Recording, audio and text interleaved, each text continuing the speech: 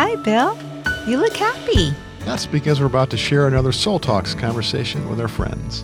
It is fun to picture the faces of you who are listening, men and women in ministry and business, small group leaders, counselors, and spiritual directors, students, parents, and grandparents. We're thankful for your love and service to Christ. If you're new to Soul Talks with Bill and Christy Gaultier, welcome.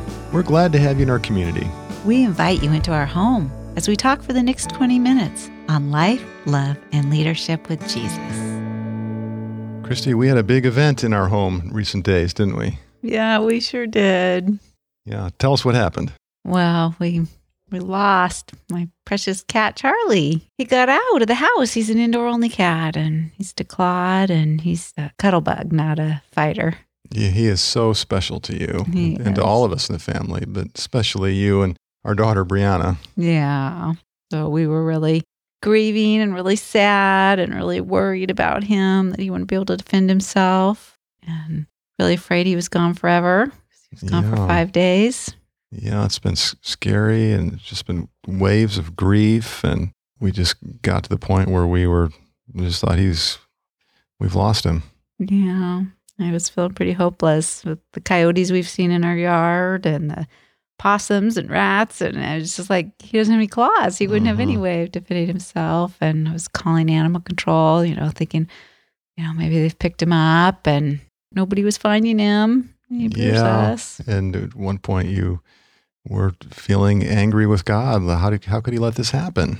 Well, I wasn't feeling God's comfort and love because he kind of removed the way I sensed his comfort. I enjoyed Charlie was always so happy to see me and greet me when I woke up in the mornings or I came home, and he'd follow me wherever I went in the house. And he was always so happy to be with me. And I always felt like, well, I want to be like that with God. I want to be that tuned in to God's presence and that adoring of God, and that responsive to God as Charlie is to me. And I would just take such delight in Charlie every day, and it just helped me to delight in the Lord that he created a cat like Charlie and shared him with me. Honey, I can see you tearing up just even now, just talking about losing Charlie. Yeah, it was a really big loss, really hard. And I went through all the stages of grief with, the bargaining. Oh, it was my fault. I didn't give him enough attention last week. I was preoccupied. I was working so hard. I didn't, if only I had gotten up when I heard him meow instead of stayed in bed and slept in because I was so tired. That's the crazy thing about grief, is that you can know that these feelings aren't right. It's not God's fault, or you couldn't have prevented it. But you just have the emotions anyway. Mm-hmm. Yeah. And it just comes in waves when you're not expecting it. Yeah. And just get hit with a wave of grief really stronger than I expected for an animal. I mean, I knew in my head, he's just an animal. He's just a pet, but. Yeah, he's a special friend. Yeah. I think one of my favorite memories with Charlie is you getting up from a chair, and he just jumps up and bounds along, just bouncing behind you, wagging his tail, following you like you're the Pied Piper. He's just going to go wherever you're going. Every day he does that. Yeah, he does. And I think that's one smart cat. Oh, thank you, honey.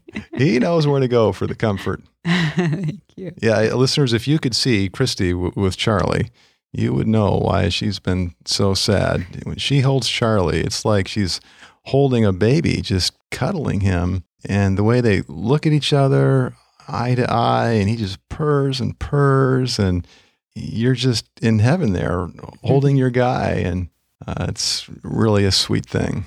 Well, thanks, honey. Even though you don't understand and have the same bond with them, you were really sad with me, and I felt very loved. You were very empathetic with me and very patient with me, listening to me when I needed to share my grief and my fears. So. Yeah, so we had some crying sessions, and then with Brianna, our daughter, who's also so attached to Charlie, and she's just devastated, and it's a very hard week, and so a lot of listening and empathizing with her. And of course, we were, glad that we could be there for her. But as listeners probably know, as a parent or a grandparent, one of your kids, or even if it's just, another family member or friend, but when someone you love is hurting, you hurt too. Mm-hmm. Yeah. Yeah. So we got to a point where we were pretty depressed and felt like, oh, it's been 4 days. We looked everywhere. We haven't found him. He hasn't shown up at the animal shelter, checking the computer every day. I had just taught in the retreat we'd led about how the sheep, we're Jesus' sheep, and we hear our Good Shepherd's voice. And I used the illustration about Charlie, I would call for him and he'd always come. He'd hear my voice. He knew my voice, but he wouldn't come for a stranger. And I was upset because I was going around the neighborhood in our yard calling for him and he wasn't coming. Yeah. I was like, it's my voice and he's not coming. Yeah. Well, it's just been really sad and lonely. I mean, we've just been constantly looking out windows and thinking I heard him and running out and looking for him and calling. And we were talking about the Phantom Charlie. But so then we got to the point where we just gave up hope. And tell us what happened next. Where were you? And what happened? I was having trouble even praying anymore. Because I felt like it was probably too late. And then I read a devotional by Corrie ten Boom that morning on angels being God's ministering spirits. And, it just welled up in me to just pray for him again. The God of the angel armies would rally his angels to comfort Brianna, who was grieving, and to comfort me, but also that if Charlie was alive, to comfort him, care for him and protect him. And so that was about the only time that day that I could muster any more hope to pray and faith to pray. And then later that night, 10:30, I was sitting down in our chair where I had last actually given Charlie some holding and enjoyed his purring in our bedroom to read the Sermon on the Mount, the Jesus' Greatest Teaching PDF that you have on our website, available in our store for people to download. And I've been enjoying reading that. We printed that out and I've been reading it, and I was reading that, and all of a sudden I heard Charlie meowing, and I was like, okay, now I've done this before. Like I woke up early Sunday morning, I thought I heard him meowing. I ran out of the backyard, he wasn't there, but I was like, no, I really think this is him. Like it was more urgent and it was a louder meow. And you heard it at the same time, because by the time I got downstairs to the sliding glass door, you had it open for me. Well, you said, Bill, I hear Charlie's meow. And at the same time you said that, I was thinking those same thoughts because I heard when you heard. So it was like your voice in my head. It was amazing. So as soon as you said it, I'm opening the door, turning the light on, and kind of getting a pathway, because I knew that you needed to be the one that he's going to feel most safe with to come home to. Yeah. So, it was dark, though, even with the light on. I couldn't see him anywhere. I could hear him, but I couldn't see him. I was looking for him, and I was trying to follow where I thought his voice was coming from. Still couldn't see him. I was looking up in the trees and looking everywhere. And then all of a sudden, there he was right at my feet under our apple tree. That was such a happy moment. You scooped him up in your arms and brought him inside. And we were just so excited and jubilant and cheering. And within seconds, we were on the phone calling Brianna. Yeah. And that was the amazing thing, because she says, at that very second, I was crying out to the Lord and praying that God would send Charlie home and that he would protect him. It's like, wow, the Lord answered her prayer and our prayers. And here he was after 4 days. Like, where had he been? And all of a sudden he shows up. And we had close family and friends praying too. Yeah. Yeah. Yeah. So the Lord finds the lost sheep and cats and people. Yes. And all kinds of creatures too. Of course, not always in the way we want to be found or when we want to be found, but as it relates to spiritually, God's love is searching and looking for all of us when we're lost, that we would be part of the family of Christ and for all eternity, in his embrace. Yeah. And I just love the story in Luke 15, the parable of the lost sheep being found. Jesus says, suppose one of you has 100 sheep and loses one of them. Do you not leave the 99 in the open country and go after the lost sheep until you find it? And when you find it, you joyfully put it on your shoulders and go home. Then you call your friends and neighbors together and say, rejoice with me, I have found my lost sheep. I tell you the truth, in the same way, there will be more rejoicing in heaven over one sinner who repents than over 99 righteous persons who do not need to repent. Praise the Lord for the moment of turning our attention from all kinds of things that aren't worthwhile or even bad onto Jesus, the Good Shepherd, who's always looking for us, of course, to bring us into the saving grace of God through the cross of Christ and his resurrection, but into an ongoing life with the Lord too, right? Salvation's a whole life process. And that was Charlie jumping down from the ledge to get on your lap right now. He's heard your voice and he's been found and he wants some cuddles. One of the things I was grieving was thinking he wouldn't be here when we were recording a podcast. He likes to be with us. Yeah, and sometimes in the past I've gotten a little irritated because, well, hey, buddy, that's expensive equipment right there. But it's hard to get irritated with him now. It's all happiness. He's here. Well, you experience a little bit more of how happy Jesus is when he finds his lost sheep. That's right. Yeah. Yeah, and I think it's helpful to, as I was beginning to explain, to see this great love of God to us exhibited, of course, through Jesus, most especially, in searching for us. I think that when we read that story, we might think, oh, I guess I'm the righteous one that doesn't need to repent because I've already come to Christ. And I don't think that's the best way to read that, because Jesus is talking to some scribes and Pharisees who think that they're righteous. Mm-hmm. And behaviorally, they are. But they don't think they need to repent. And if you don't need to repent, if you don't need to change your mind about sin and about your shortcomings and put your attention onto God, you're in trouble. And so I think we want to read that story with the idea that, I thank you, Lord, for how you found me in forgiving my sins, and I have eternal life in Christ. And thank you, Lord, that you're continuing to find me, and you're continuing to search for me, to know all of me, all of my hurts, all of my longings, all of my needs, all of my sins and my shortcomings, all of my hopes and my fears, and to be in this full relationship with God.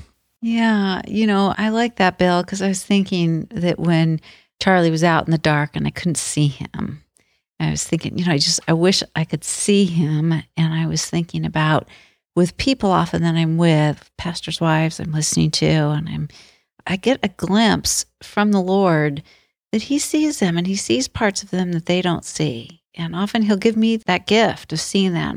And one of the things I often am praying as I'm with them is that God will help them to see what he sees in them, mm-hmm. and what he's showing me that he sees in them that they don't see.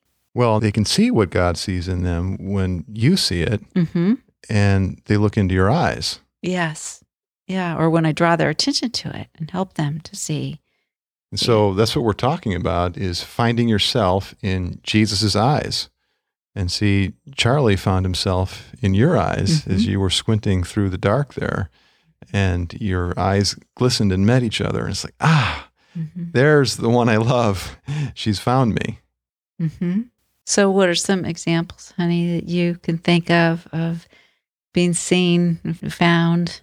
Well, I was just talking to someone recently, a ministry leader who's struggling with a lot of stress and pain right now. And just, listening to him, drawing him out and putting words to some of the things that he's feeling, but mostly asking questions and absorbing sort of the story and what he's going through in a time of some transition and feeling mistreated by some people.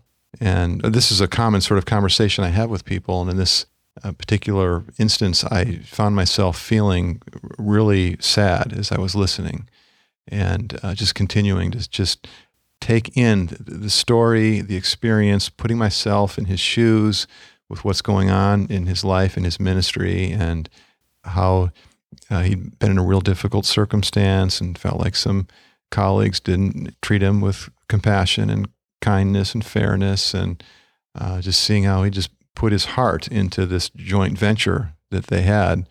And after a while, I said, I'm just feeling really sad, because I was on the verge of tears coming. And he wasn't saying that he felt sad. But then, me saying that and us making eye contact and just putting those words to that helped him to begin to sort of see himself in my eyes and to realize, there is more sadness there. I am grieving. And I think that's the way it works. There's a mirroring or a synchronicity that takes place in a really close relationship where there's empathy being expressed and a curiosity and a deep interest in coming to know somebody else and finding your friend in what they feel and what they need. And then that brings us into awareness, into a relationship, and into aliveness and the possibility of experiencing compassion and love. Mm-hmm. Yeah, oftentimes we need somebody to help us find our true feelings, our true emotions, the true state of our soul. Oftentimes when I'm alone and I'm about my own business, distracted working, getting things done. I'm not seeing what I need or what I'm missing or the dysfunction in me. But when I bring that into relationship with somebody who knows me well and knows me intimately and cares about me and asks and starts to pursue me, then all of a sudden I start to become aware. Oh, I've got some emotions here. I've got some longings for God here. I've got some grief here that I'm defending against. Yeah, unlike this ministry leader I was talking to, and you and I can relate to this, it's so easy to just get busy with our ministry, with our work, with our family, and to not be paying attention to our feelings. And we might not even realize that we're repressing emotion and we're denying stuff and staying busy. And maybe at some point we start to feel anxious because we've been denying so much emotion. So that's a real loss of awareness and opportunity, because when we're distancing ourselves from our own emotions and needs and desires, we're drawing out of relationship. Yeah, and not just relationship with people, but with God. And yeah, so God uses us to find people. We, as Christ ambassadors, He uses us to help find people, and He also uses other people to help us see His face and be found by Him. Yeah, that's evangelism. We need to think of having a good conversation with someone, most obviously someone who's not a Christian, but even in the context of evangelizing for a discipleship to Jesus, is the opportunity of conversation with listening and questions and understanding and empathy and compassion. As we're drawing someone out, they can be found, they can be known, they can be loved by me as I'm listening, and then of course by the Lord, and it helps them to experience God's caring presence in that. So here in Jesus' greatest teaching that you've written about the Sermon on the Mount, you talk about how Jesus is finding people in the crowd that He's speaking to. And he's saying, blessed are you when you mourn. And He's seeing the people in the crowd that are mourning. Blessed are you who hunger and thirst for righteousness. He's seeing the people that want justice. Mm-hmm. He's seeing the people in the crowd even. Yeah, it's so different when we read the Sermon on the Mount the way Dallas Willard teaches us to, and see that, Jesus is not giving us some sort of tips for a better life here. If you will just mourn, then you'll be comforted. Well, there might be some truth to that statement, but that's not what He's doing. He's finding people who are grieving and who are sad or lonely, or maybe they've been through a divorce, or they've got some loss, some sadness, or they've been left out of the circle of friendship. And He's saying, right there, God's comfort is available to you. And see, because they are feeling like you were feeling at points in your grief, like God's comfort is not available to me because He's taken away what I've wanted. And so Jesus is turning the tables on us and saying, no, look, God is looking for you. He wants to know you and love you right where you are. Whatever struggle, whatever trial is going on in your life, the kingdom of the heavens, the domain of righteousness, peace, and joy is available to you to step on inside. And so when we look into Jesus' eyes that way and see He's pronouncing blessings, He's given us good news. This is the gospel. He's not giving us stuff to do. He's saying, come be my apprentice. Walk with me in the Father's world. Let me teach you how to have a really good life. He's not laying a bunch of laws down on us. He's teaching us how to be filled and permeated with God's love, and then to live that out in a way that we share it with others, even people who are difficult. So to our listeners, we say, blessed are you in your struggle, in your challenge, in your circumstance right now, because the Good Shepherd sees you and He pursues you and He wants to find you and for you to be found in His kingdom, under His safe, loving, good rule. And if you'd like a copy of Jesus' Greatest Teaching, we'd love for you to have that. It's available on soulshepherding.org, and it's only $4. Thank you, and God bless. We hope you've been blessed by this episode of Soul Talks with Bill and Christy Gaultier. You'll find all our podcasts on soulshepherding.org. And while you're there, we hope you'll have fun discovering our other free resources to bless your soul and ministry. On Facebook, you can receive a daily encouraging word or prayer from me. just friend Bill Gaultier or follow Soul Shepherding. Until next time, let's keep in conversation with Christ.